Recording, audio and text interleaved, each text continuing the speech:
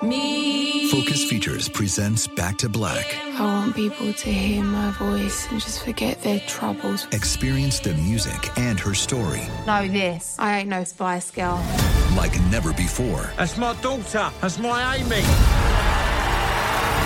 On the big screen. I want to be remembered for just being me. Amy Winehouse, Back to Black, directed by Sam Taylor Johnson. Rated R, under 17, not a minute without parent. Only in theaters May 17th. Are you ready to take charge of your health journey? Look no further than Trinity School of Natural Health. With their flexible online programs, you can receive the comprehensive education you need to care for your loved ones or step into the thriving field of natural health. Why choose Trinity? Because their programs offer more than just coursework. You'll interact with experienced instructors, connect with like-minded peers, and even participate in optional live events to hone your skills. If you've ever thought about becoming a certified natural health professional, the CNHP program at Trinity School of Natural Health is the perfect certification course. You'll equip yourself with the knowledge and skills to make a real difference in the lives of others. Turn your passion for natural health into a rewarding career. Visit trinityschool.org today to learn more about the Certified Natural Health Professional Certification Program. Go to trinityschool.org. That's trinityschool.org. Trinity School of Natural Health. Transform your life, transform the world.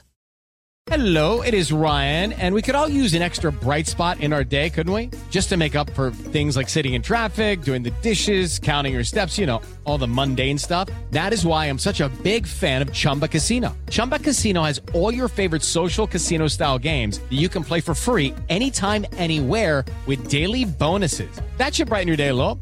Actually, a lot. So sign up now at ChumbaCasino.com. That's ChumbaCasino.com. No purchase necessary. VGW Group. Void where prohibited by law. See terms and conditions. 18+. This is Raquel Willis from Queer Chronicles. Right now, there are close to 500 anti-LGBTQ+ bills in state legislatures across the country. Lambda Legal is leading the charge against these hateful bills that target mostly trans and non-binary people. You can fight discrimination and help write the next chapter of Lambda Legal history. To learn more about their open cases and to donate, visit lambdalegal.org. That's lambdalegal.org. Hey everybody, Robert Evans here, and for the last 2 years, Behind the Bastards listeners have funded the Portland Diaper Bank, which provides diapers for low-income families.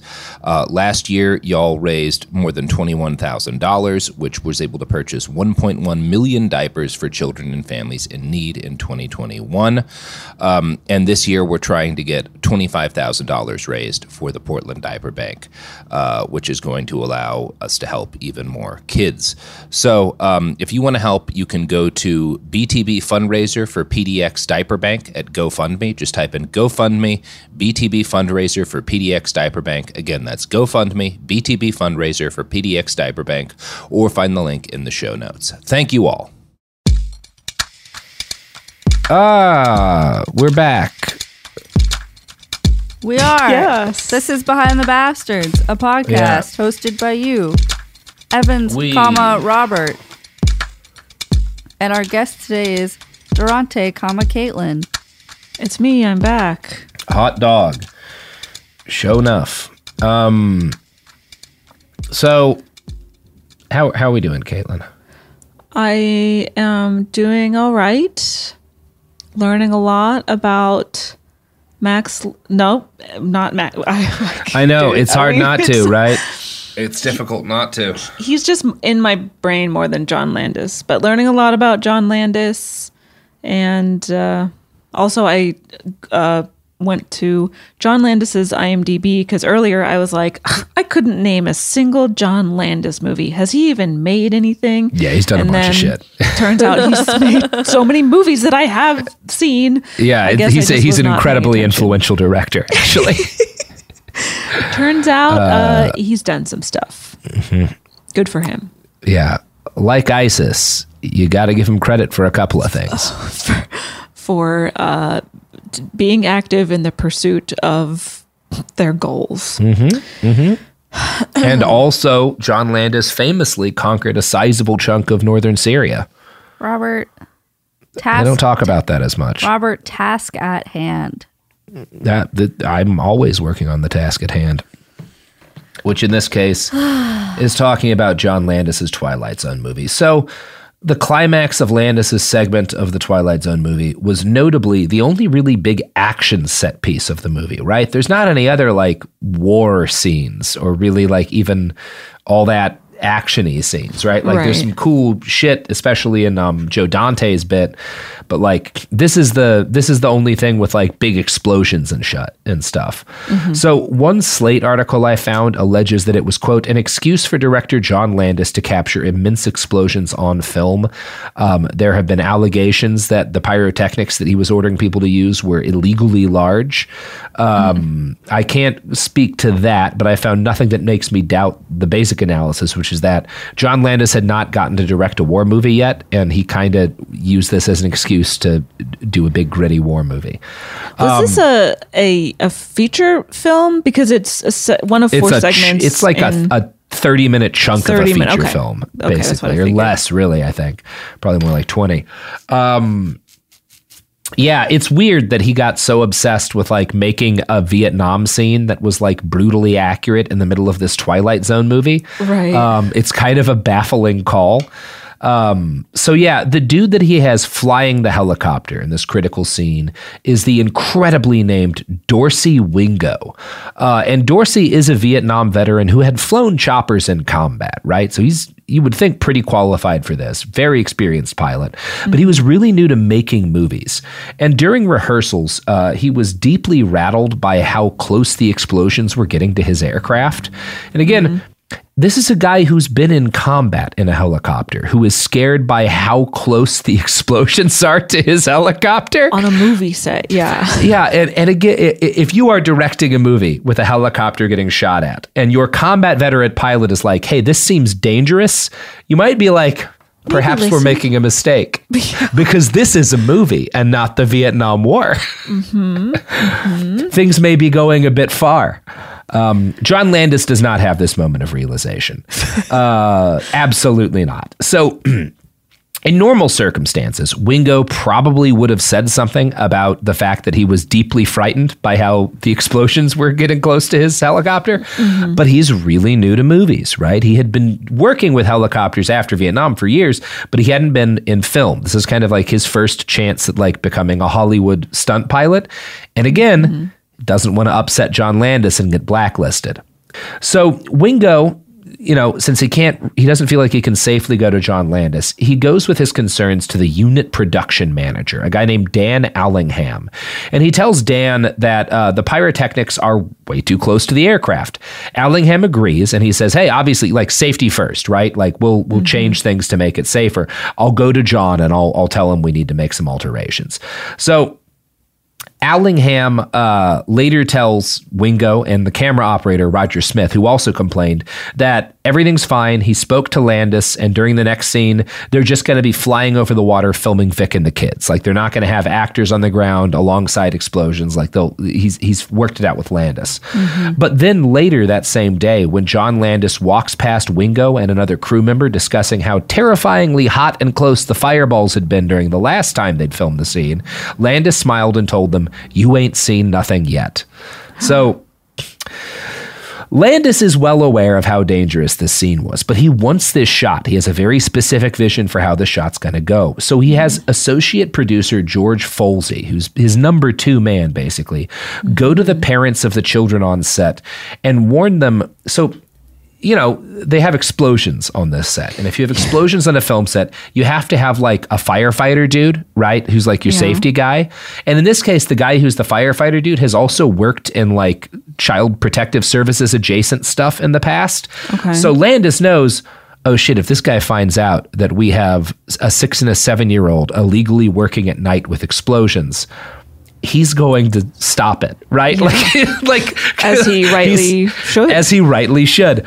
So he has George Folsey go to the parents of these kids and tell them, quote, if the firemen approach you, please tell them that you are not working for us. Say you are my friend. You are here to help me. Don't tell them anything about the money or the children working. Okay. Now, I'm not going to spend a lot of time focusing on things the parents did wrong because, spoilers, this ends in tragedy. But I will say, as a parent, if that conversation is had with you on the set of a film, time to get out. Time to get rolling right along. time to bounce. That's, it sounds like impending doom is just right around the corner. I will say only one of the parents is a fluent English speaker. So the other parent doesn't understand what Folsey is saying. So Folsey gets an Asian friend who is on the cast to repeat it to her in Vietnamese, but the parent is Chinese. So Folsey's Vietnamese friend just winds up repeating the message slowly in English. So at least one of the parents probably doesn't fully understand like what Folsey is doing here, right? Right. And how fucked up things are.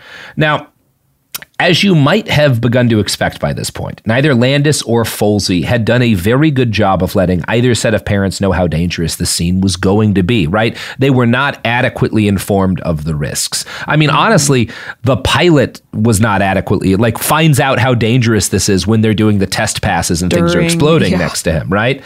I'm going to quote from the book Outrageous Conduct again. In these conversations, Folsey would summarize the final scene, mentioning that there would be explosives, but assuring the parents that the explosives would be nowhere near the children.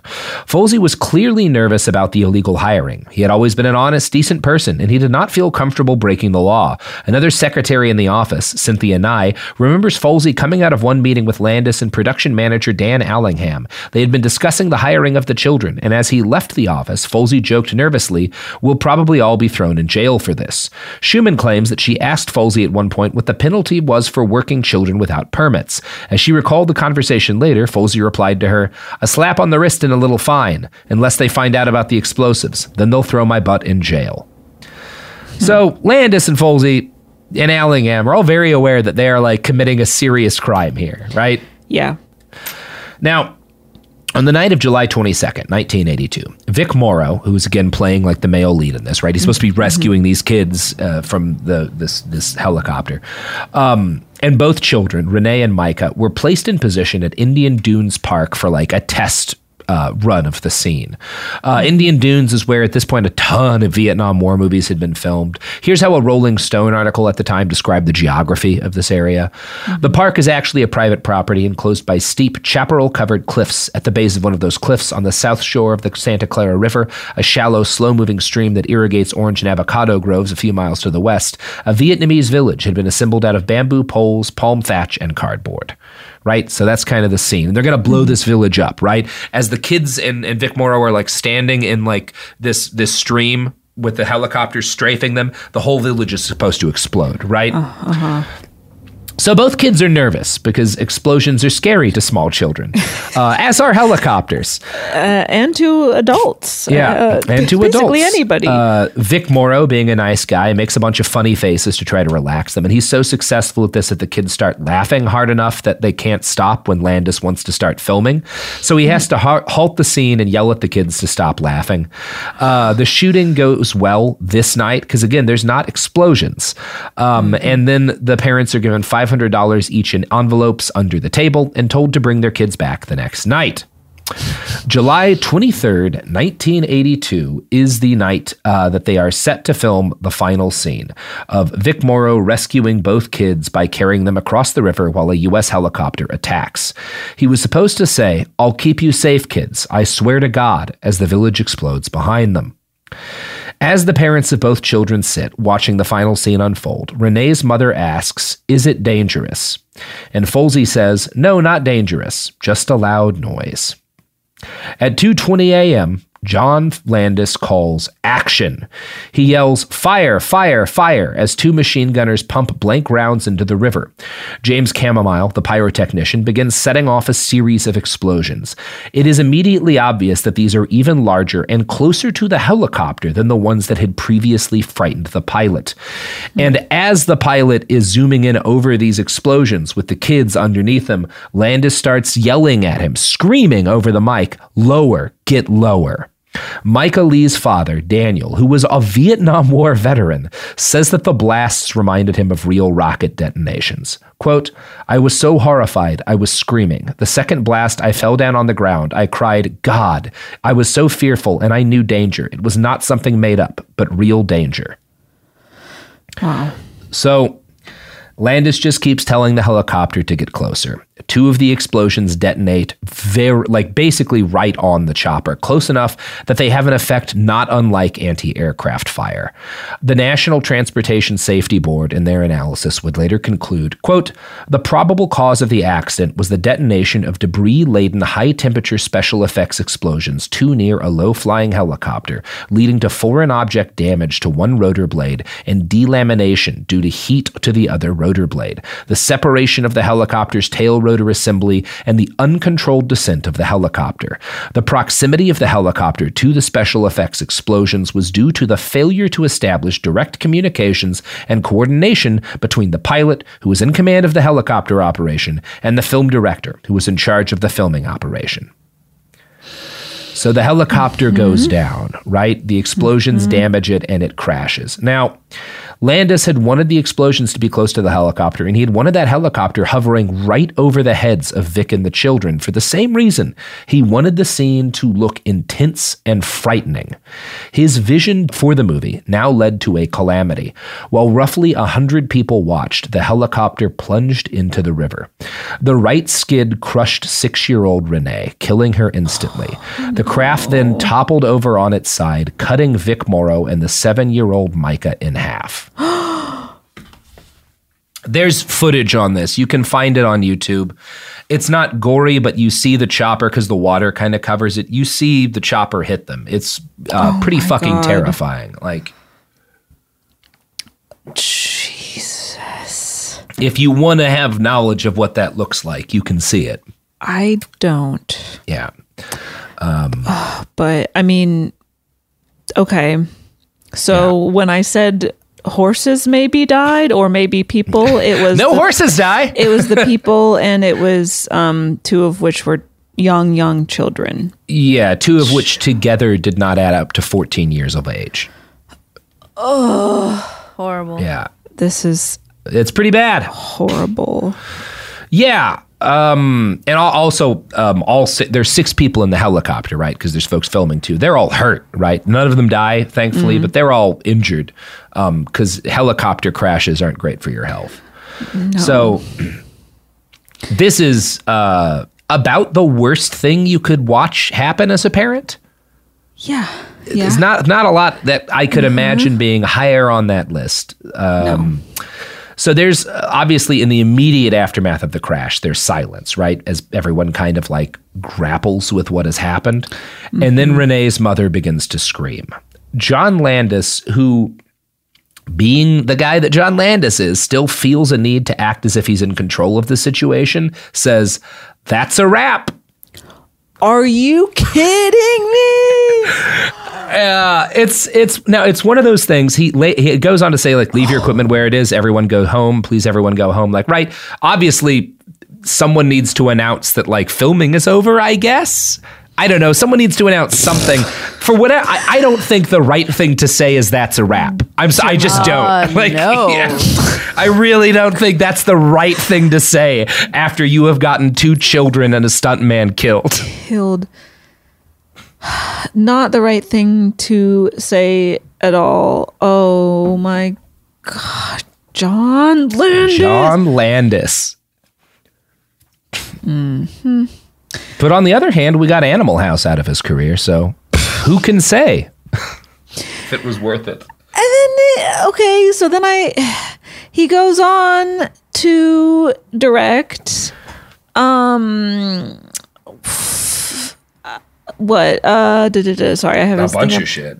A bunch of stuff. We'll talk about some of the shit he goes on to direct in just a little bit. But you know what we're going to talk about right now, Caitlin? Is it products and services? Yeah, and the products and services in this podcast, Caitlin, not once have they been involved in a fatal helicopter accident. I'm so glad to hear that. That's the absolute guarantee we make. Unless the corporation winds up ever supporting us, in which case they've been responsible for a lot of deadly helicopter accidents. But that's a problem we'll cross when we finally get that big sponsorship. But I've always thought we're more of a podcast, right, Sophie? I find you to be so annoying. Yeah, well. You know what else is annoying? Not having the great taste. Are you really doing an ad for That's good. right now? Like they haven't done anything bad because That's why I said the great taste of unlike the terrible helicopter crashy taste of products. So there, Sophie. Robert, it's time for an ad break. It sure is. The evidence keeps pouring in. At this point, the facts are undeniable. It's an open and shut case. Monopoly Go is the most fun you can have in a mobile game. Millions of people pass Go every day because this game is always bringing something new to the table. Countless crazy tournaments you can join with your friends as partners or teams. Constantly changing challenges like money sprees or treasure hunts that keep it fresh with new wild mini-games. Timed events offering bonuses like massive multipliers or rent frenzies to help you get huge rewards. And there's so many rewards to discover. Rare stickers you can trade with friends to complete albums, delightful emojis to taunt people with when you raid their riches, unique playing pieces, and so much more. The verdict is in with Monopoly Go. There's something new to discover every time you play. So don't miss out. Go download it now for free on the App Store and Google Play. My favorite spring cleaning takeaway is the post-clean clarity you get. Wow, how have I been living like this? It's kind of like when you find out you've been paying a fortune for wireless, when Mint Mobile has phone plans for $15 a month when you purchase a 3-month plan. Wow, how have I been affording this? It's time to switch to Mint Mobile and get unlimited talk, text, and data for $15 a month. Say bye-bye to your overpriced wireless plans, jaw-dropping monthly bills, and unexpected overages. Mint Mobile is here to rescue you with premium wireless plans starting at $15 a month. All plans come with high-speed data and unlimited talk and text delivered on the nation's largest 5G network. Use your own phone with any Mint Mobile plan and bring your phone number along with all your existing contacts. To get this new customer offer and your new 3-month unlimited wireless plan for just $15 a month, go to mintmobile.com/behind. That's mintmobile.com/behind. Cut your wireless bill to $15 a month at mintmobile.com/behind. $45 upfront payment required, equivalent to $15 a month. New customers on first 3-month plan only. Speed slower, above 40 gigabytes on unlimited plan. Additional taxes, fees, and restrictions apply. See Mint Mobile for details. Focus Features presents Back to Black. I want people to hear my voice and just forget their troubles. Experience the music and her story. Know this. I ain't no Spice Girl. Like never before. That's my daughter. That's my Amy. On the big screen. I want to be remembered for just being me. Amy Winehouse, Back to Black, directed by Sam Taylor Johnson. Rated R, under 17, not a minute without parent. Only in theaters May 17th. Are you ready to take charge of your health journey? Look no further than Trinity School of Natural Health. With their flexible online programs, you can receive the comprehensive education you need to care for your loved ones or step into the thriving field of natural health. Why choose Trinity? Because their programs offer more than just coursework. You'll interact with experienced instructors, connect with like-minded peers, and even participate in optional live events to hone your skills. If you've ever thought about becoming a certified natural health professional, the CNHP program at Trinity School of Natural Health is the perfect certification course. You'll equip yourself with the knowledge and skills to make a real difference in the lives of others. Turn your passion for natural health into a rewarding career. Visit trinityschool.org today to learn more about the Certified Natural Health Professional Certification Program. Go to trinityschool.org. That's trinityschool.org. Trinity School of Natural Health. Transform your life, transform the world. We're back. Caitlin, how we doing? I'm doing good. Okay, so after this, he directs the Thriller music video. He sure does direct the Thriller music video. He directs, what are the things I'm familiar with? Three Amigos. He directs Three Amigos, which that's is a right. movie. Another unpopular opinion that I have is that movie sucks. I hate. There's like 20 that good movie. minutes in that whole movie, and there's a lot of shit in between. I do not like it. Coming to America. Trading I like Coming to America. Weirdly enough, this was right before, or at least it's released before Twilight Zone movie.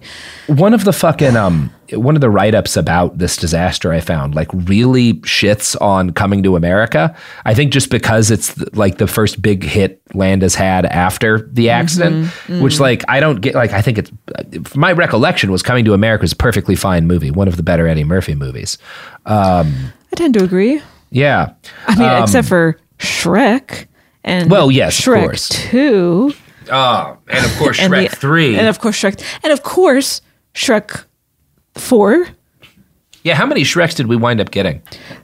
There are 4, and a 5th one is, I think, past development. I think it's coming out soon. Well, this is the best chance we've had in years of getting another Austin Powers movie.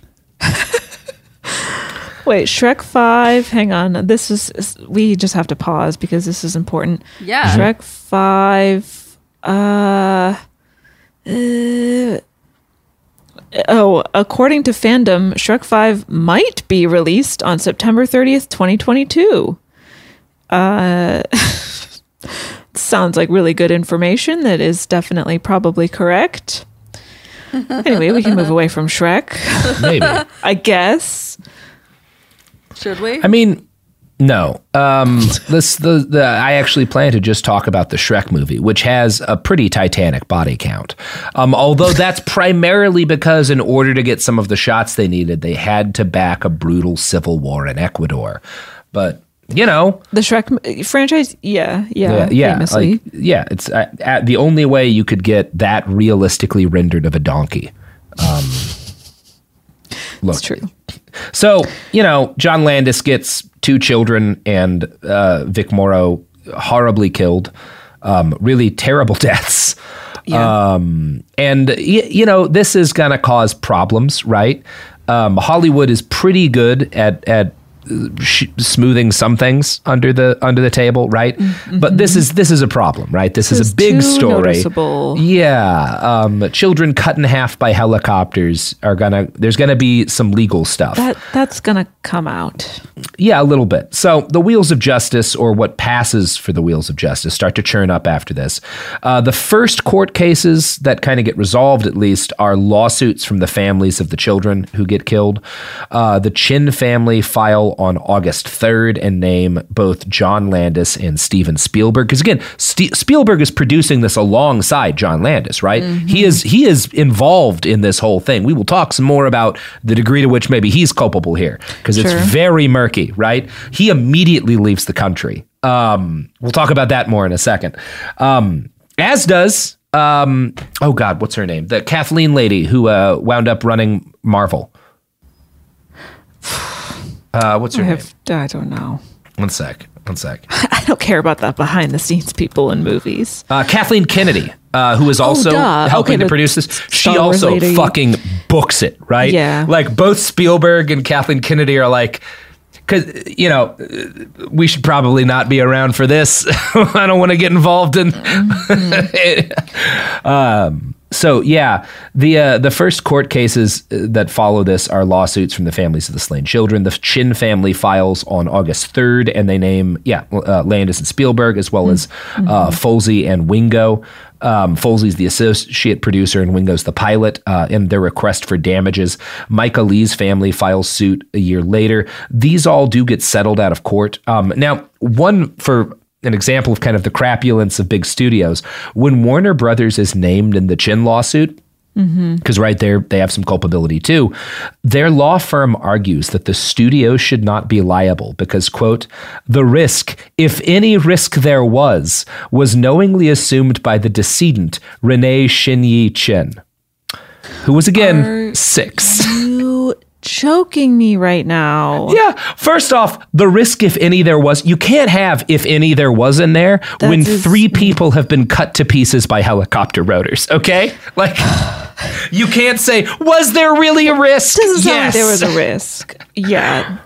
That everything about that sentence is wrong. Yeah, it's unbelievably, like, it's a strong case that entertainment lawyers should be boiled. So these civil lawsuits are all eventually settled. We don't really know, like, what kind of money the families get. I hope it's a lot. Like, you know, but we don't really know. But of course, that doesn't end kind of the legal stuff around this, because 3 human beings have died gruesome deaths. 2 of them are children who have been hired illegally. So the state of California needs to determine if there was any criminal liability for the accident. District Attorney John Vandekamp assigned prosecutor Gary Kesselman to the case, and an LAPD sheriff's detective assisted. The investigation found the things that I have noted already. They find, like, Folsey saying, "Oh, I'll go to jail for this." They find that, you know, the children have been illegally hired, that this has been hidden from the fire safety officer. So they're like, well, there's enough here to convene a grand jury for fucking sure. Which, you know, one of the rare times I'll be like, yeah, that LA sheriff's deputy was more or less right. So they convene a grand jury. And when you convene a grand jury, that means that there's enough evidence that there's something wrong that you're going to bring the people involved in front of a jury and have them be questioned, right? And then the jury's going to decide, do we indict? Which means, like, do we actually charge people with a crime, right? So the Folsey winds up in front of the grand jury, who he says that, and in front of the grand jury, Folsey says, in retrospect, it would have been better to shoot the helicopter and the actors at separate times, which... No shit. I'm glad you can see that, buddy. Yes, in retrospect, it would have been better to not do the thing that got 3 people killed. There was adequate technology at the time that, you can, like, superimpose 2 things together. If you could have explained the concept of a helicopter in 1899, there was adequate technology for them to have said, no, this sounds like a bad idea. Right. Yeah. Oh, no wonder everything is like CGI these days. As much as I love a practical effect, if it puts anyone in danger. You could have had a practical effect and, like, puppets and like there's people have done scenes like this that did not endanger human life. Right. So many ways or at least not children, right? Like, that one of the things happening here is that, like, no one's getting charged or even, like, attempted to be charged with Vic Morrow's death, because as questionable as some of the decisions made, he was an adult who chose to be in a situation he knew was dangerous, you know? Which is still wild. I mean, like, they're still fucked up, but, like, these are children. These are children. They cannot, and honestly, their parents can't consent to put them in that danger. You're not allowed to do that. They're children. And they're not given any of the information, and children are famously not very good at advocating for themselves, nor fully understanding. I mean... So much of our society exists to stop people from doing things like this to children. Right. This is why you can't put them in coal mines anymore. So I'm going to quote for more on how this grand jury goes from Crime Library. Quote, John Landis testified and blamed underlings for the tragedy. He said that he had assumed Stewart and Wingo had worked out the coordination of their jobs. He did not make certain of it, because I assumed if these men are experts licensed by the government to do their jobs, they've done their jobs. Kesselman pressed on as to why he did not make sure they talked, because when you get into a taxi, Landis replied, you assume the driver is not going to drive you off a bridge. It's just assumptions. The guy is a licensed taxi driver. These are experts. Later, the prosecutor began, the final authority in terms of camera, actor positions, helicopter, or whatever on that set is not mine, Landis broke in, because if I ask an actor, I said, would you please take your hand and stick it in this garbage disposal? The actor is going to say, of course not. So he's accepting absolutely no accountability for this. No. The director should be the ultimate authority on set, but also should have no responsibility when things go wrong. Right. Yeah.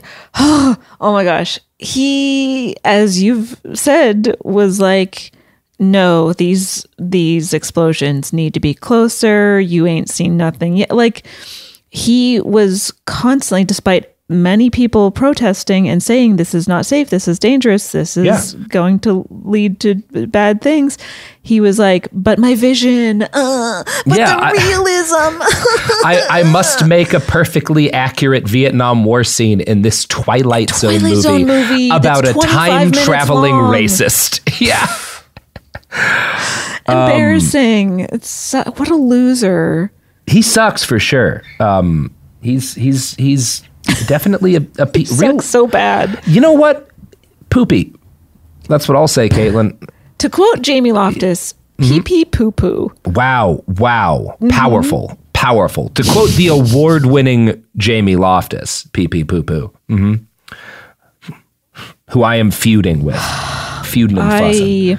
Just the hypocrisy of, being like, no one question me. Yeah. Every choice I'm making is the best. I have ultimate power and control here. Yeah. And then when something goes wrong, well, I don't know. I assumed it was safe because they didn't say anything. If it was the helicopter operator's it's such a fault for me fucking putting explosions right next to him.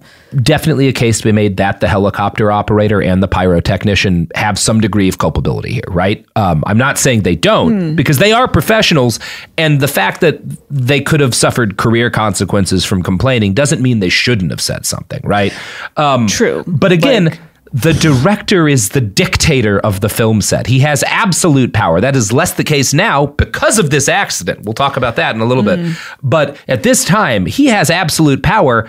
The buck stopped with John Landis, or at least it should have, right?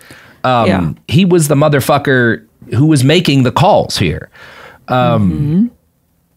And it's kind of like he compares it to a taxi driver and like, well, look, it's not my fault if I hire a cab driver and he crashes. Like, well, okay, but if you hire a cab driver and then you force him at gunpoint to do body shots while driving the cab and then he crashes, then you are responsible for that car crash, actually. Because he would not have been drinking if you had not been forcing him to do it. Which is not to say that it's wrong to force your cab driver at gunpoint to drink. That's a fun time. That's like I'm not a cool party time. It is a cool party time, and cab drivers love being forced to do shots. That's the motto of this show. It is not. Threaten a cab driver. Anyway, it could be, Sophie. Allegedly.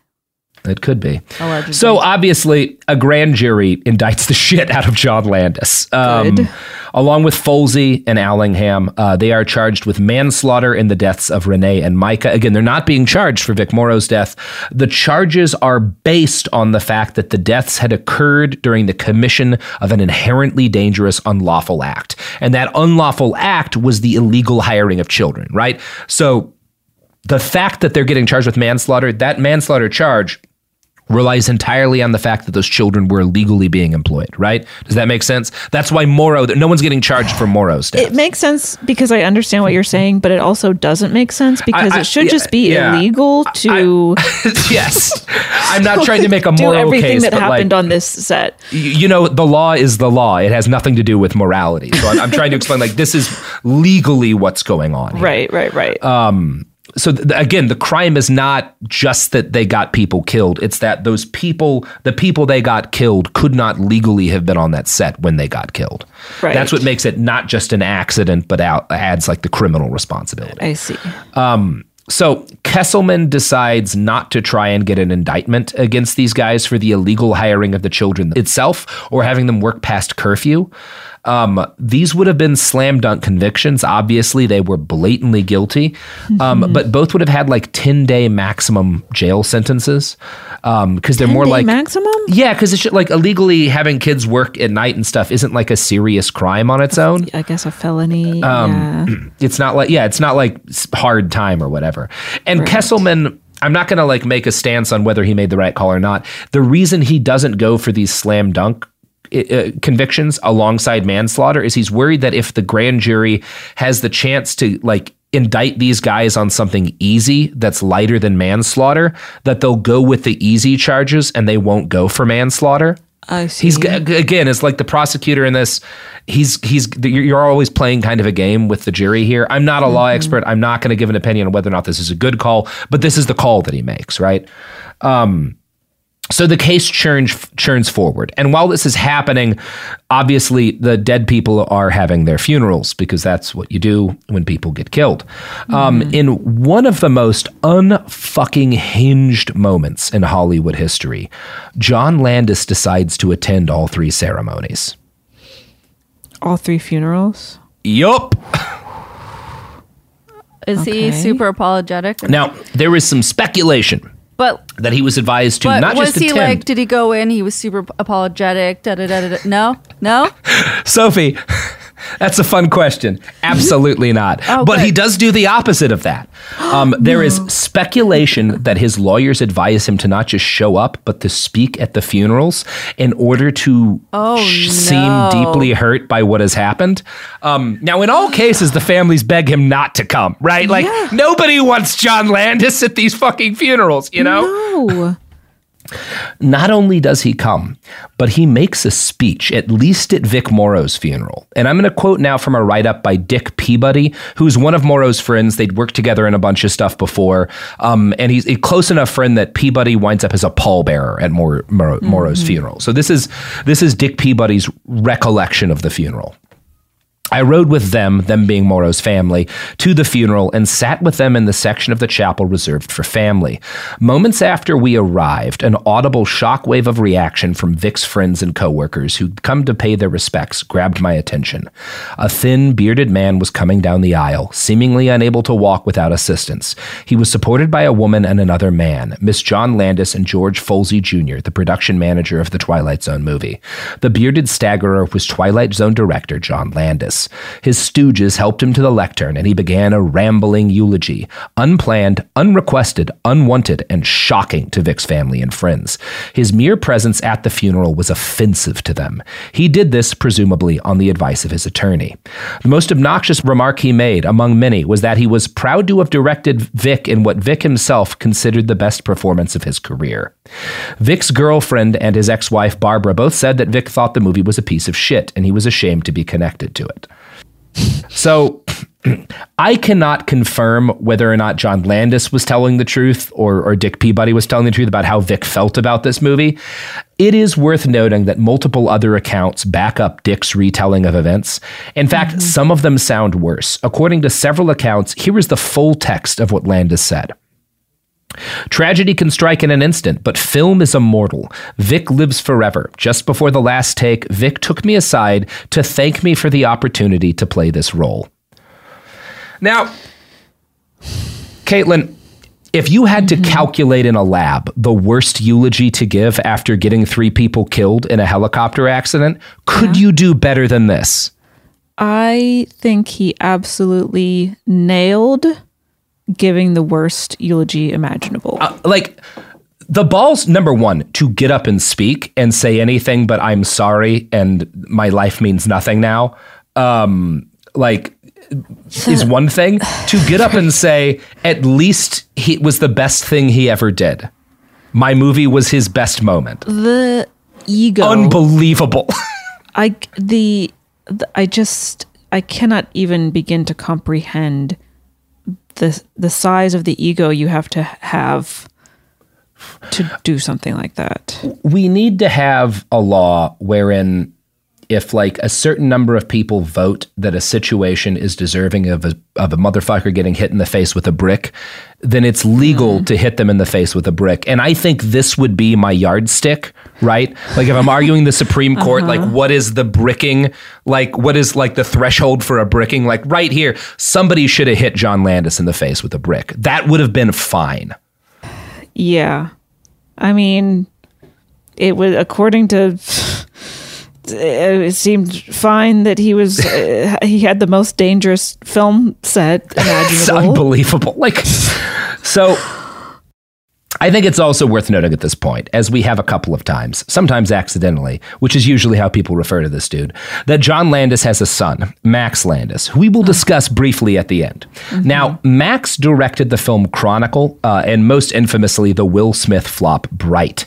Since he was pretty active online at one point, big Reddit guy, Max Landis. Oof.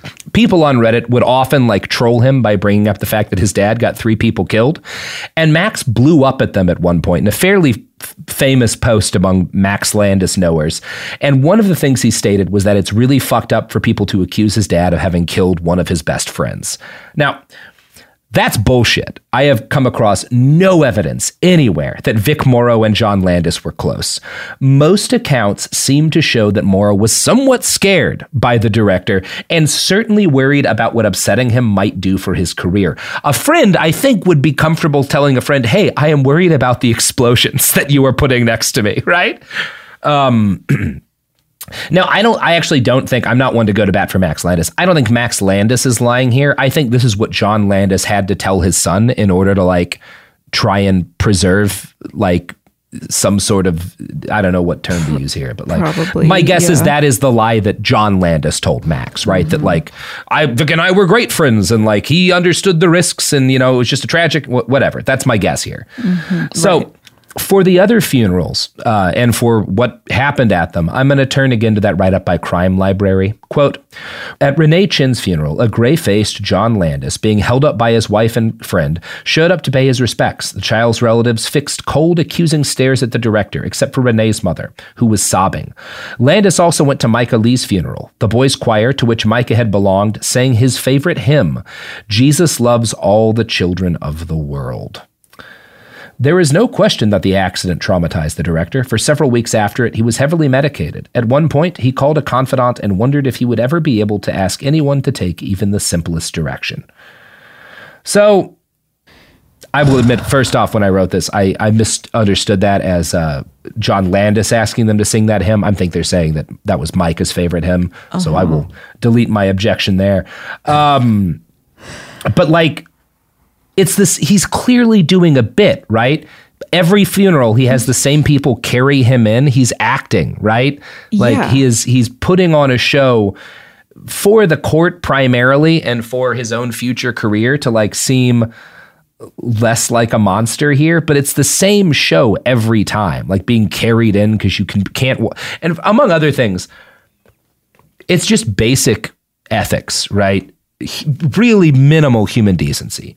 If you are going to a funeral and it is someone you knew that died, but not someone super close in relation to you, you do not act more distraught than that person's parents or children or loved ones, right? Because it's about them, right? It's not about you.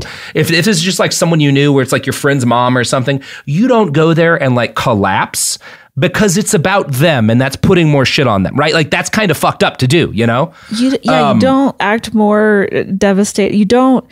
Certainly as the director of a film that these kids you've known for 2 days are in, you don't act more distraught than their fucking parents, And you don't draw attention to yourself by giving Absolutely a eulogy. Not. First of all, you don't go, John.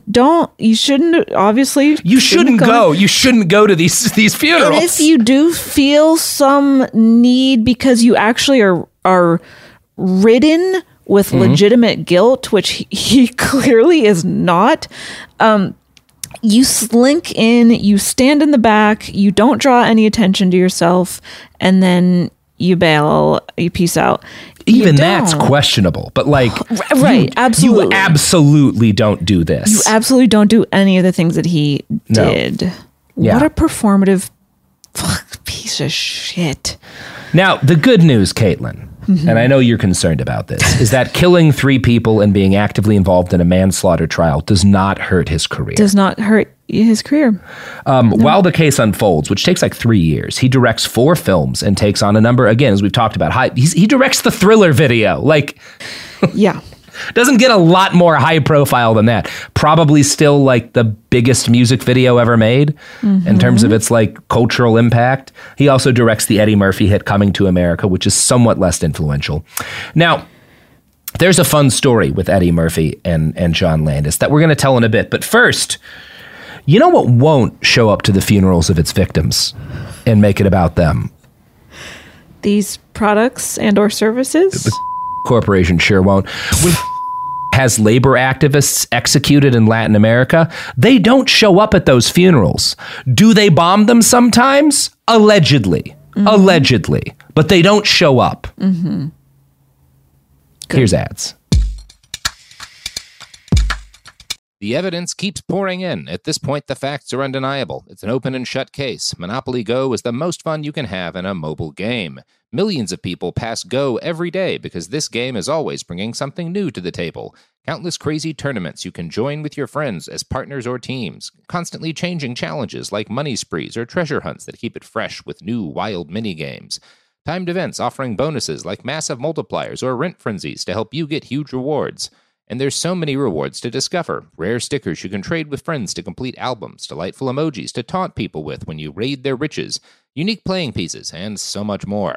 The verdict is in with Monopoly Go. There's something new to discover every time you play. So don't miss out. Go download it now for free on the App Store and Google Play. Focus Features presents Back to Black. I want people to hear my voice and just forget their troubles. Experience the music and her story Know this. I ain't no Spice Girl. like never before. That's my daughter. That's my Amy. On the big screen. I want to be remembered for just being me. Amy Winehouse, Back to Black, directed by Sam Taylor Johnson. Rated R, under 17, not a minute without parent. Only in theaters May 17th. Are you ready to take charge of your health journey? Look no further than Trinity School of Natural Health. With their flexible online programs, you can receive the comprehensive education you need to care for your loved ones or step into the thriving field of natural health. Why choose Trinity? Because their programs offer more than just coursework. You'll interact with experienced instructors, connect with like-minded peers, and even participate in optional live events to hone your skills. If you've ever thought about becoming a certified natural health professional, the CNHP program at Trinity School of Natural Health is the perfect certification course. You'll equip yourself with the knowledge and skills to make a real difference in the lives of others. Turn your passion for natural health into a rewarding career. Visit trinityschool.org today to learn more about the Certified Natural Health Professional Certification Program. Go to trinityschool.org. That's trinityschool.org. Trinity School of Natural Health. Transform your life, transform the world. Lucky Land Casino, asking people, what's the weirdest place you've gotten lucky? Lucky? In line at the deli, I guess? Aha, in my dentist's office. More than once, actually. Do I have to say? Yes, you do. In the car before my kids' PTA meeting. Really? Yes. Excuse me, what's the weirdest place you've gotten lucky? I never win and tell. Well, there you have it. You can get lucky anywhere, playing at LuckyLandSlots.com. Play for free right now. Are you feeling lucky? No purchase necessary. Void where prohibited by law. 18+. Terms and conditions apply. See website for details. We're back. So Eddie Murphy and John Landis were friends at one point, right? They'd been in some stuff together, and they're good enough friends that in the wake of this tragedy, Eddie goes to Paramount because he Coming to America is like a script that comes to him first, right? I'm not going to get into the weeds of like how it gets made, but right, he's wanting to make this movie, and he makes Paramount hire John Landis and give him $1 million and final editing rights on the film, which is more than they want to spend, and he does it because Landis is his friend, and Eddie Murphy wants to give his friend a win. Now, I'm not saying Eddie's not a questionable dude, because this is a questionable moral decision, but it's being a good friend. You can't deny that, which is not being a good person, but it's at least Eddie is a guy who will go to bat for his friends. This does show that. So what's funny about this is that Eddie Murphy really does John Landis a solid, and then John Landis treats him like utter shit the entire time they're making this movie. Is just a nightmarish douchebag to this guy who is like saving his career. It's a really weird call. Eddie Murphy talks about this in a Playboy interview, and I'm going to read an excerpt from that now. And again, for an idea of the tone of this is a Playboy interview. So Murphy's going to be saying some questionable things later on. After he got the job, he brought along an attitude. He came in with this, I'm a director shit. I was thinking, wait a second, I fucking hired you. And now you're running around going, you have to remember, I'm the boss. I'm the director. One of his favorite things was to tell me, when I worked with Michael Jackson, everyone was afraid of Michael. But I'm the only one who would tell Michael, fuck you. And I'm not afraid to tell you, fuck you. And sure enough, he was always telling me, fuck you, Eddie. Everyone at Paramount is afraid of you. So that's weird. It also, again, like, you really want to be the dictator of the movie when nobody's gotten killed, but suddenly it's a team project when 3 people die, huh? That's fun. Yeah. So I'm not going to get too into the weeds on this interview, but it has some incredible lines from Eddie Murphy that really add some context to the filming of a classic comedy. Quote, what first put a bad taste in my mouth about him was when, after he hired co-star Shari Headley and all these other people, I said I wanted to take everybody to dinner. I didn't know anybody, but Landis grabbed Headley and said, you stay away from Eddie. Don't go near him because he's going to fuck you and ruin my movie. He just wants your pussy. I'm thinking, wait, oh no, this has nothing to do with being a fucking director. He's a control freak. Just assuming that I was trying to get the pussy is one thing. Even if I was trying to get the pussy, for him to try to stop me getting it because he was directing the movie, he's got a lot of nerve. Plus, it wasn't even about pussy. So again, wow, put that on Eddie a Murphy, t-shirt. right? Like, you know. It wasn't even plus. It wasn't even about pussy. I do kind of suspect Eddie Murphy planned on hitting on her, but it's still not. It's still fucked up for John Landis to just say that. But like, yeah, he seems what a power hungry, fucking dick piece of shit. Mm-hmm. Now, this all culminates, eventually Eddie just threatens to beat the shit out of him and things calm down, but they have not talked since. Eddie Murphy has hated John Landis ever since, and will talk shit about him at the drop of a hat. Anyway, nice.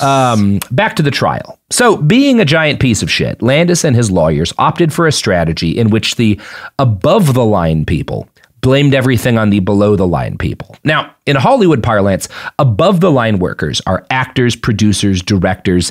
Those are the big names, right? Mm-hmm. The actual technical people, the crew folks, pilots, stuntmen, pyrotechnicians, all that stuff, they're below the line. So Landis, because again, a bunch of above and below the line people have gotten charged here with manslaughter. Landis wants to blame the folks responsible for pyrotechnics and the pilot, for everything that's happened. That's his plan, to throw his people under the fucking bus. Also, no wonder there's a director becomes one of these just power hungry maniacs, because just language like that, if you come to a set and you see that there's a hierarchy like that, and then you realize you're at the top of it, I mean, I guess I mean, it just speaks to how shitty a person is inherently if they just are in that situation. They're like, oh, I'm above all these people. Look at all these below people there are below me, and look at how below they are, and I can exploit them and manipulate them and well, and also the whole system, because a lot of these lower people who get charged don't work again, or at least not for years, right? Landis doesn't have that problem because the below the line people have a stink to them because 3 people died. But Landis makes money, so there's no real consequences for him career-wise for this. I hate it. So, for an example of how utterly crapulent these defense tactics were, I'm going to quote again from Crime Library. Quote, Braun, his defense attorney, called Landis an artist and praised his Twilight Zone segment as a cinematographic statement against racism and bigotry. He also gave a strangely cynical reason for the casting of the children. Children are classically used in films other than as principals, he opined, in order to evoke emotion in an audience, because adults generally don't like one another, but everyone likes children. Kesselman called Cheyenne Hui Chen to the stand. Renee's mother spoke through an interpreter. She cried as she talked about watching her daughter die. So this is a nasty nasty case. The jury eventually finds Landis and his fellow defendants not guilty of manslaughter. A lot of it is like the same kind of shit you hear in like the O.J. Simpson trial. Like they're picking apart, like someone will say, well, I heard them say we're going to get arrested for doing this. And then someone will say, like, well, who said it? When did you hear it? Like, is it possible they, like, it's all about like creating whatever doubt you can. There's a lot of theories as to why the jury acquits them. People will argue it's because Landis was famous or whatever. I don't know. It's worth noting. He seems like a master manipulator, so... Yeah, and he's got a lot of money to put in, and so does the studio. Yeah. The studio puts a lot of money into his defense. Mm-hmm. The Monday after he's acquitted, John Landis appears on Good Morning America to celebrate. He invites all 12 members of the jury to attend the premiere of Coming to America, which they do. So fun fact about Coming to America, if you like that film.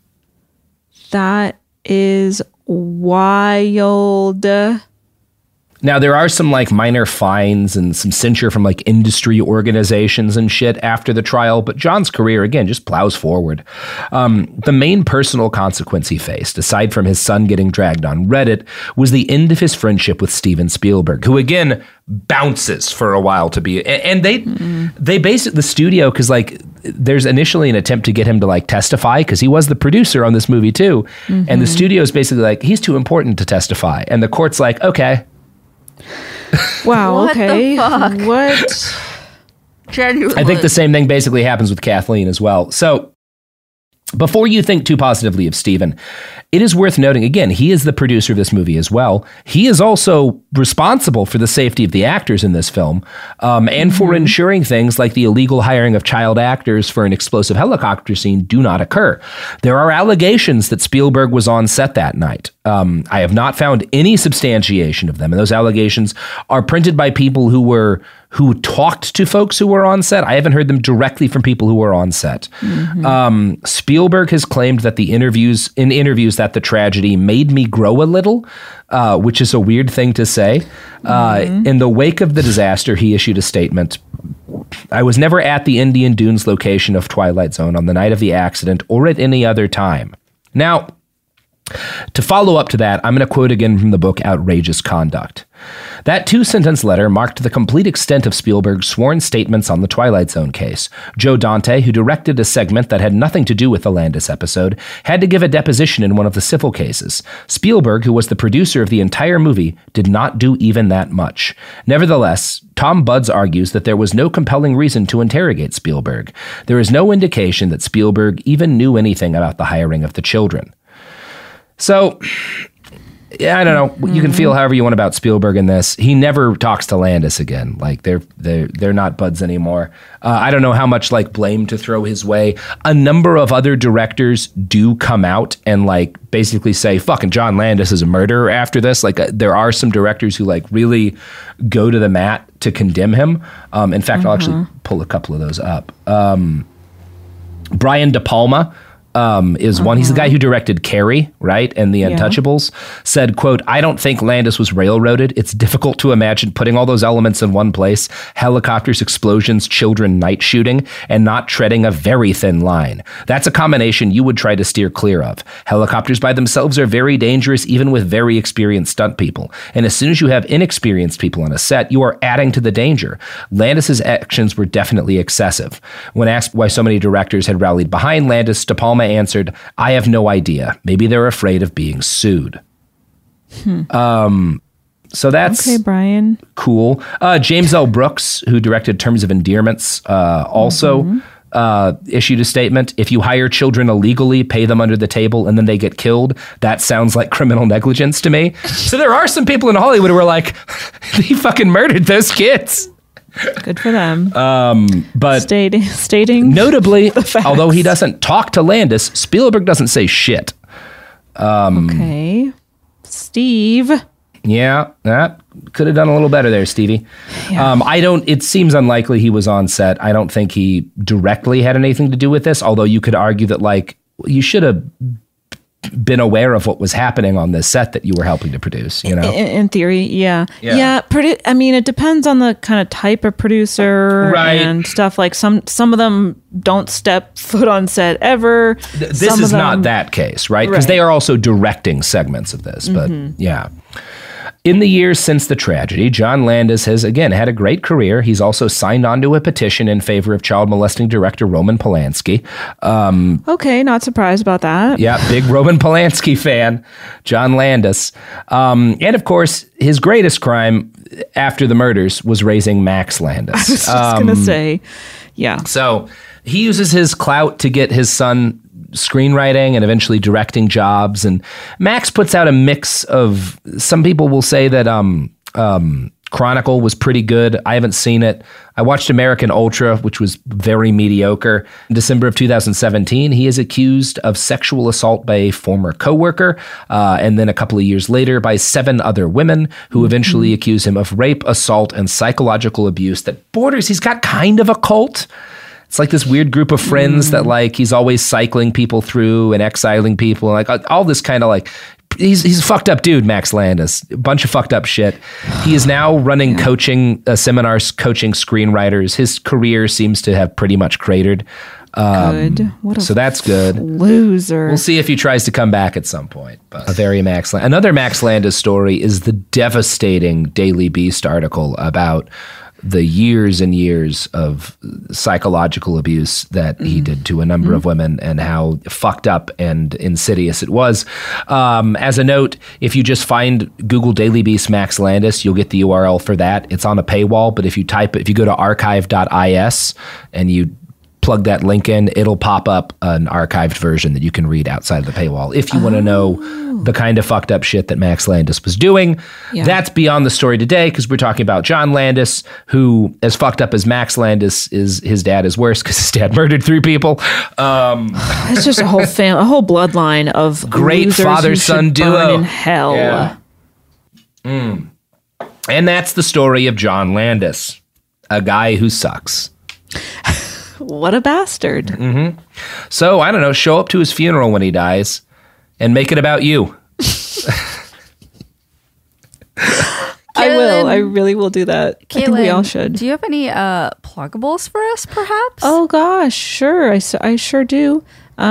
You can follow me on Twitter and Instagram. I've been doing this new thing on my Instagram stories where I recap a movie with as much detail as I can, speaking as quickly as I can, and doing the whole thing entirely from memory in 15 seconds or less. Brave. Wow. It's a bit that we all love and is super cool and fun and good. So do the movie Pi.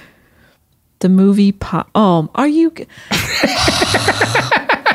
First of all, I barely remember that. I couldn't even... Yeah, I've never watched it while not tripping. And I've watched it like 7 times. I've definitely seen it, but it was like in college because I was like, I'm a film student and I need to watch fucking Darren Aronofsky. It's a great movie to trip while watching. Although if you really want to fuck your head up, watch Tetsuo the Iron Man. Because that'll... Oh, yeah. Okay. There's a drill fucking scene in that one. But anyway... Caitlin. I'm afraid I will not be doing a good job recapping the movie Pi. Also, as soon as you said that, my brain immediately went to Life of Pi, and I was it's about a boy and the tiger in the boat. Yep, did it. Crushed it. Yep. I guess my Pi summary would be math and Judaism. Yeah. That could be. Again, don't remember a single detail about the There's a lot of both in that movie. Cool.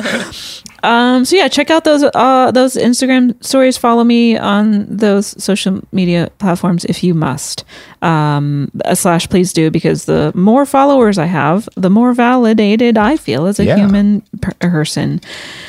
And then you can check out the Bechtel Cast, which I co-host with Jamie Loftus, and we examine movies through an intersectional feminist lens.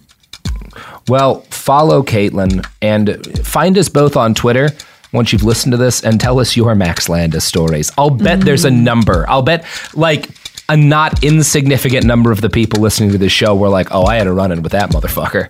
Yeah. I want to hear. There's a lot of them out there. Mm-hmm. Mostly just inane, stupid shit, but also some horrifying stuff. So anyway, that's the episode. Thanks for having me. Thanks for being on the show.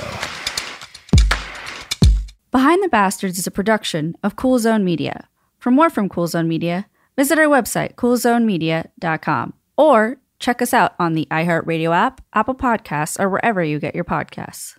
This show is sponsored by BetterHelp. It's a simple truth. No matter who you are, mental health challenges can affect you, and how you manage them can make all the difference. That's why everyone should have access to mental health support that meets them where they are and helps them get through. BetterHelp provides online therapy on your schedule. It's flexible, simple to use, and more affordable than in-person therapy. Connect with a licensed therapist selected just for you. Learn more at BetterHelp.com. That's BetterHelp.com. Are you ready to take charge of your health journey? Look no further than Trinity School of Natural Health. With their flexible online programs, you can receive the comprehensive education you need to care for your loved ones or step into the thriving field of natural health. Why choose Trinity? Because their programs offer more than just coursework. You'll interact with experienced instructors, connect with like-minded peers, and even participate in optional live events to hone your skills. If you've ever thought about becoming a certified natural health professional, the CNHP program at Trinity School of Natural Health is the perfect certification course. You'll equip yourself with the knowledge and skills to make a real difference in the lives of others. Turn your passion for natural health into a rewarding career. Visit trinityschool.org today to learn more about the Certified Natural Health Professional Certification Program. Go to trinityschool.org. That's trinityschool.org. Trinity School of Natural Health. Transform your life, transform the world. Hello, it is Ryan, and we could all use an extra bright spot in our day, couldn't we? Just to make up for things like sitting in traffic, doing the dishes, counting your steps, you know, all the mundane stuff. That is why I'm such a big fan of Chumba Casino. Chumba Casino has all your favorite social casino-style games that you can play for free anytime, anywhere with daily bonuses. That should brighten your day a little. Actually, a lot. So sign up now at ChumbaCasino.com. That's ChumbaCasino.com. No purchase necessary. VGW Group. Void where prohibited by law. See terms and conditions. 18+. This is Raquel Willis from Queer Chronicles. Right now, there are close to 500 anti-LGBTQ+ bills in state legislatures across the country.